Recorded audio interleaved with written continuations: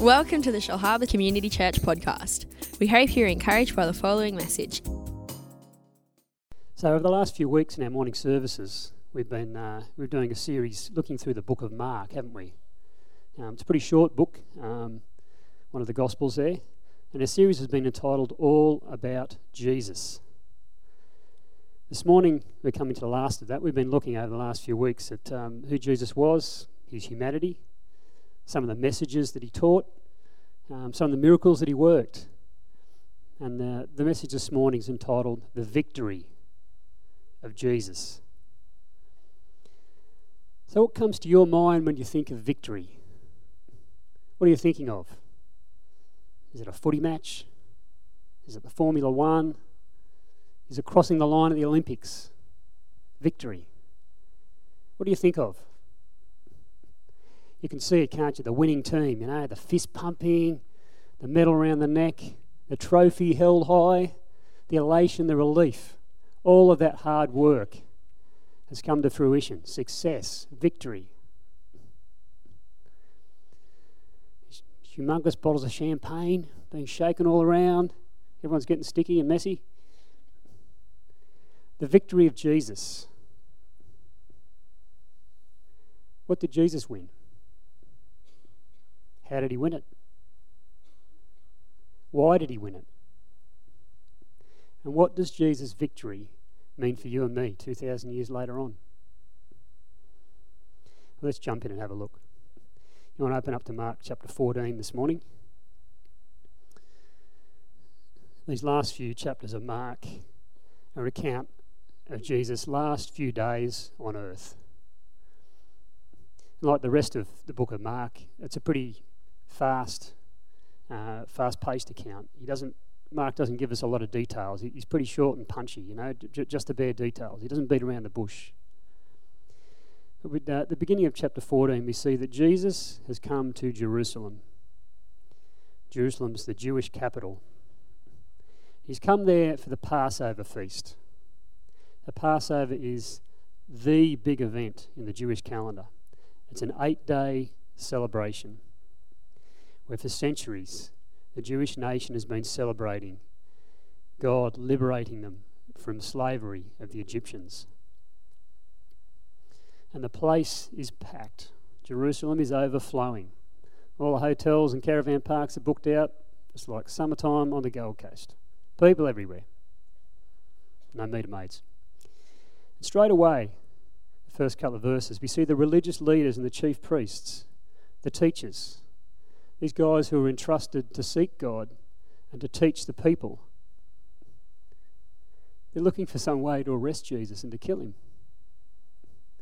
Verses 1 and 2. Now the Passover and the Feast of Unleavened Bread were only 2 days away. And the chief priests and the teachers of the law were looking for some sly way to arrest Jesus and kill him. But not during the feast, they said, or the people may riot. Not during the feast. So we've got the very religious leaders that should be seeking out the Messiah. They know the scriptures. They've seen the prophecies. They should be seeking out this Saviour. And they're making plans to do away with the guy. But they're afraid to do it publicly. The things are afoot that are going to play into their hands. We move on, verses 3 through 9. We see Jesus out of town in Bethany, just a little village outside of Jerusalem. Probably the only place he could get accommodation. He's sitting at the table with his friends having dinner.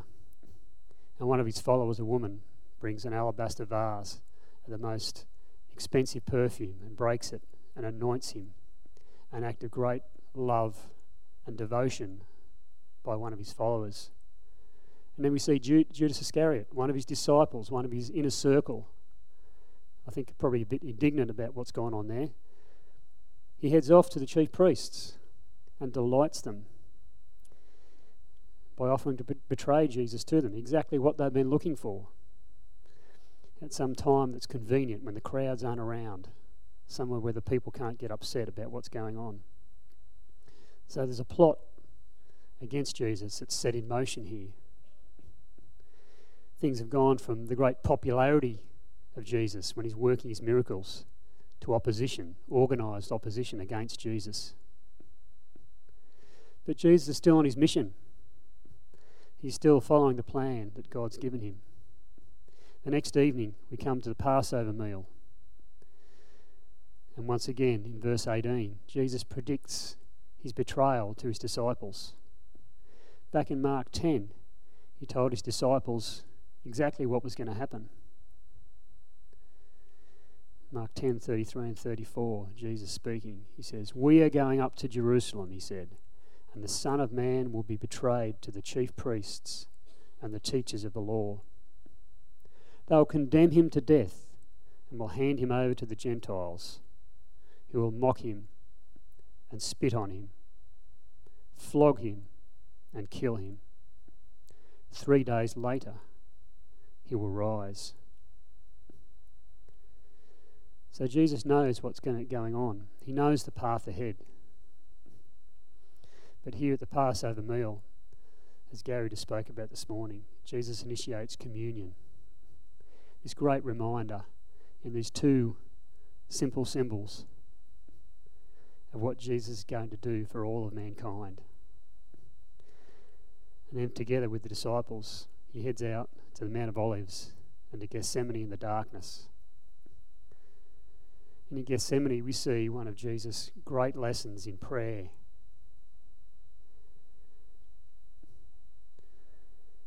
Mark 14:36, Jesus speaking, praying, "Abba, Father, everything is possible for you. Take this cup from me, yet not what I will, but what you will." Jesus was in that tough spot, tougher than any of the spots we ever find in our lives, but something we can certainly relate to, of when things are up against us, things are ahead of us that we can see and we really don't want to go there. Jesus probably didn't really want to do what lay ahead. He didn't really want to take that cup he was talking about, that cup of God's wrath and the sin of mankind, upon himself. And he's probably the only man, he was the only man who could rightfully say he didn't deserve that. Yet he was still submitted to God's will for his life. What drove him above all was a love for his Father, a desire to obey and please his Heavenly Father, and to follow the plan that God had for his life. And this is the key to Jesus' victory right here. It's one we can take note of ourselves. This is the how of Jesus' victory. Obedience and trust in God and his plans for our lives, regardless of what we want. It's a heart submitted to God. That's how victory is won. That's how we'll see victory in our lives, is a heart submitted to God. But now, even in the dark of night, at the most testing of times, nothing takes God by surprise, does it? Again, in verse 41 and 42, Jesus predicts his betrayal just before the crowd turns up. Jesus says, "Here they come." We see Jesus arrested and brought before the high priest. There's a bit of a kangaroo court where we know that the verdict's already been decided before the court happened. But we see Jesus. He doesn't make any defence. He just tells the truth. All his followers have disappeared. They've made themselves scarce. Even Peter, the boldest, denies even knowing Jesus. He's on his own now, isn't he? But our Jewish rulers have a problem. They're under Roman rule, so they can't pronounce a death sentence. So as predicted, early in the morning, Jesus is taken to Pilate. Gary just mentioned it this morning. Pilate is the Roman governor. Now the governor is the judge and the jury, and he makes his decision based on cross-examining the defendant. And Pilate's stunned again at what's going on. Jesus doesn't make any defence of the accusations brought against him. Mark 15, 4 and 5. So Pilate asked him, "Aren't you going to answer? See how many things they are accusing you of?" But Jesus still made no reply. And Pilate was amazed.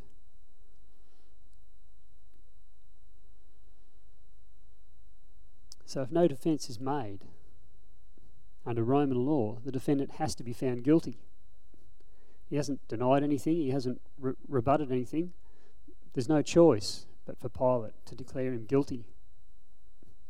But Pilate's obviously pretty uncomfortable about that because he hasn't seen anything deserving. He doesn't really see a problem here. He doesn't find a fault with Jesus. He's obviously pretty uncomfortable about declaring a death sentence. So he tries to release Jesus under this little prisoner release scheme they've got going at the Passover. As a goodwill gesture, the Romans release a prisoner of the crowd's choice at Passover. So Pilate tries to have Jesus released. But the Jewish rulers have stirred up the crowd to release another man instead. So Pilate, in his exasperation, he says to the crowd, "Well, what do you want me to do with this man?" And what a difference a week makes. At the start of the week, Jesus rode into Jerusalem on a donkey, and the crowd shouted, "Hosanna," which means save, a shout of praise. Come back to now, a week later, and what does the crowd shout? Crucify him. Jesus is handed over to the Roman garrison, and he's scourged.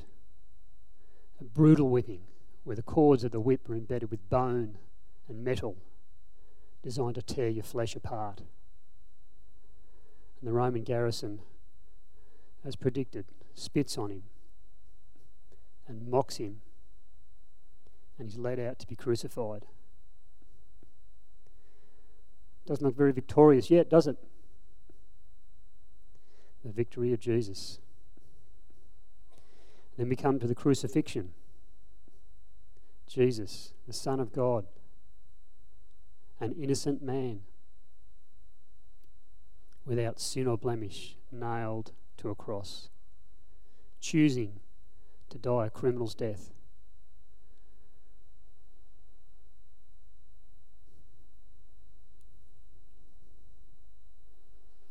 At the 6th hour, darkness came over the whole land until the 9th hour.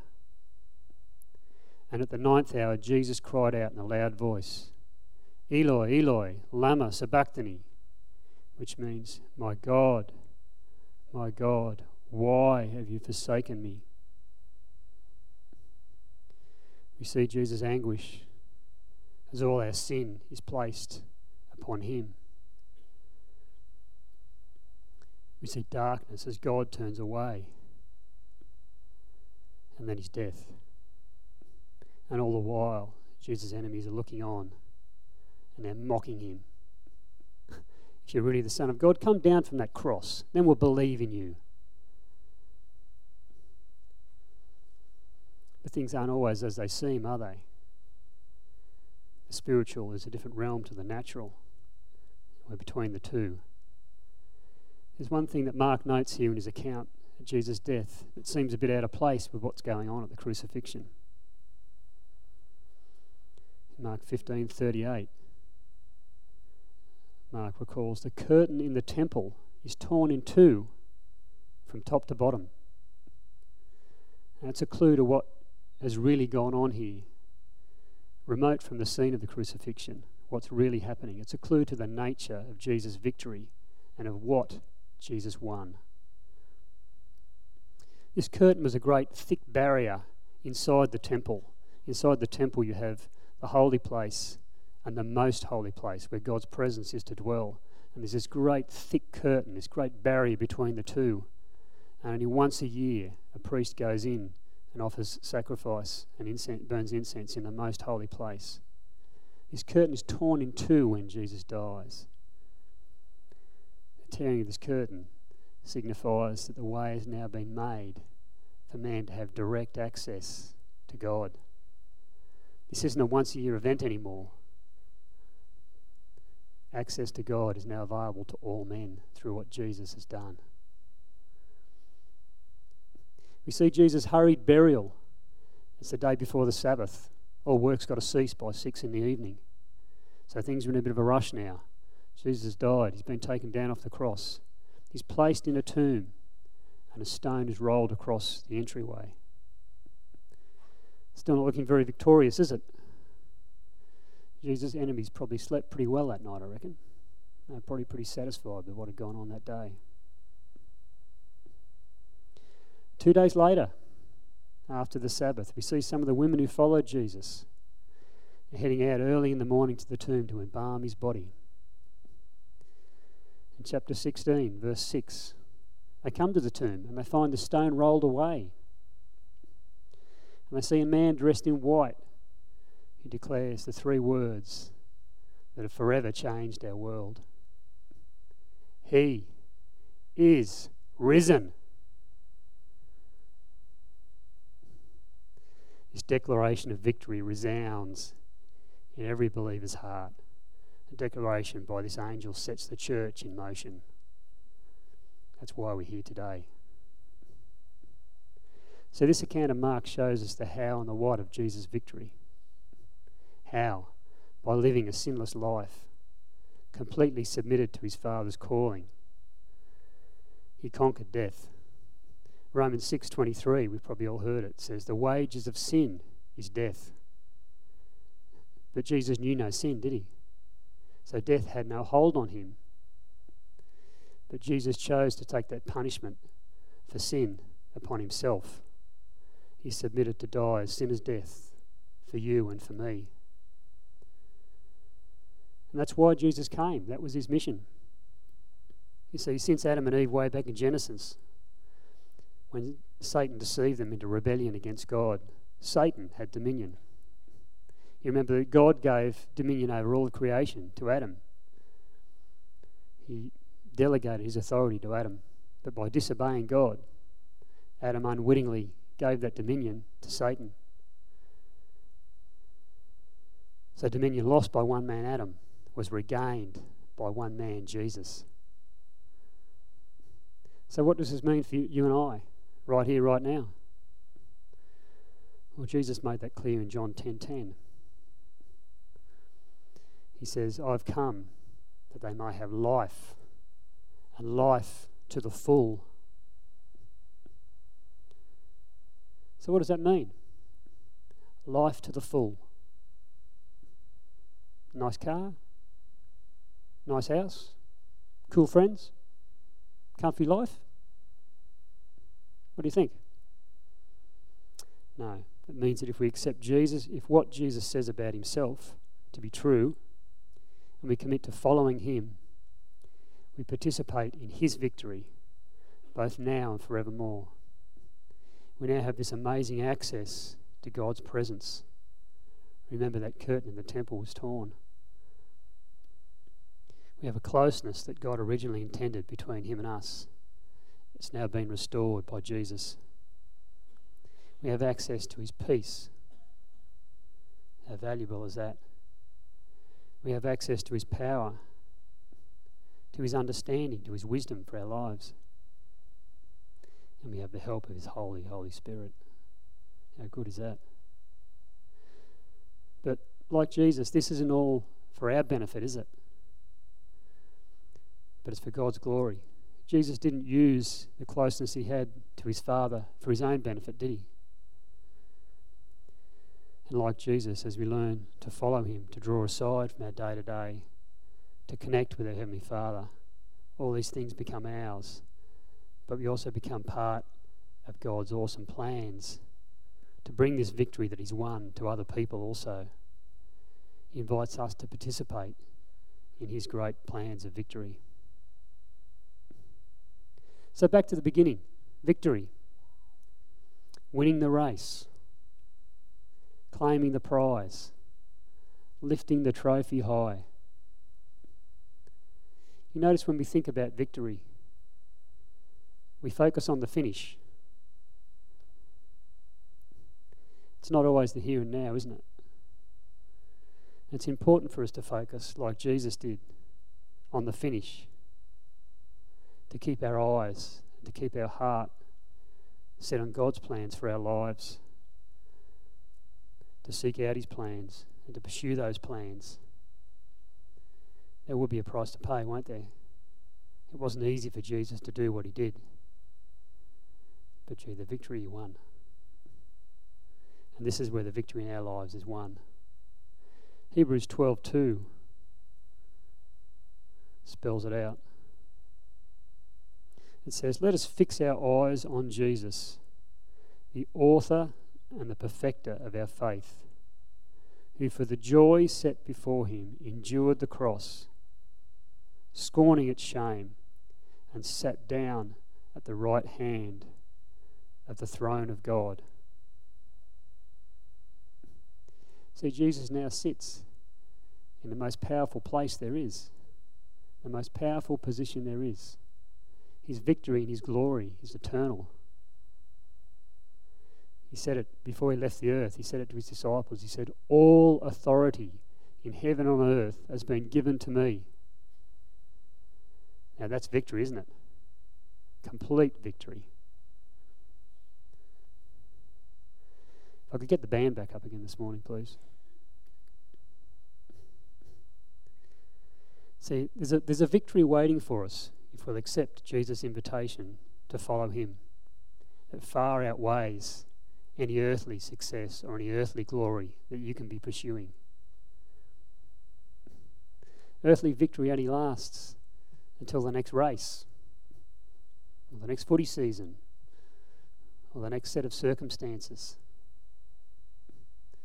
Just like Emmanuel spoke about last week, you can't take any of this earthly glory with you when you die.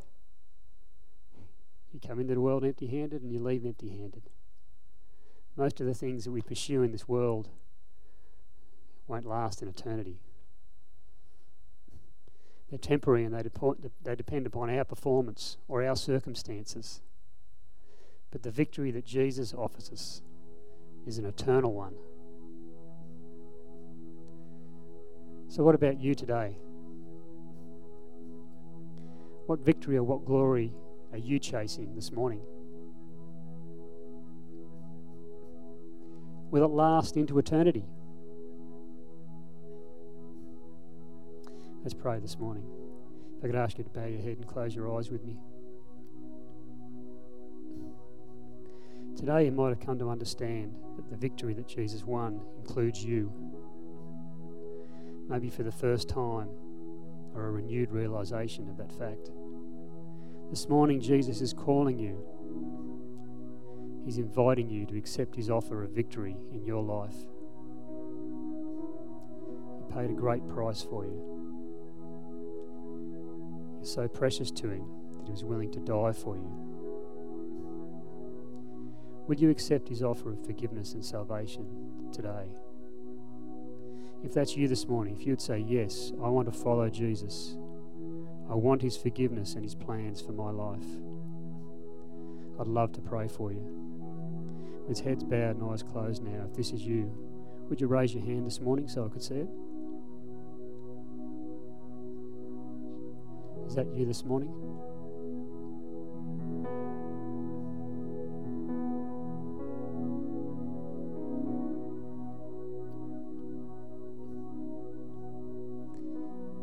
Heavenly Father, we thank you for the victory that Jesus won. We thank you that you made the first move in sending Jesus to rescue us. Teach us each day to live out of this victory which Jesus has won. In Jesus' mighty name we pray. Amen.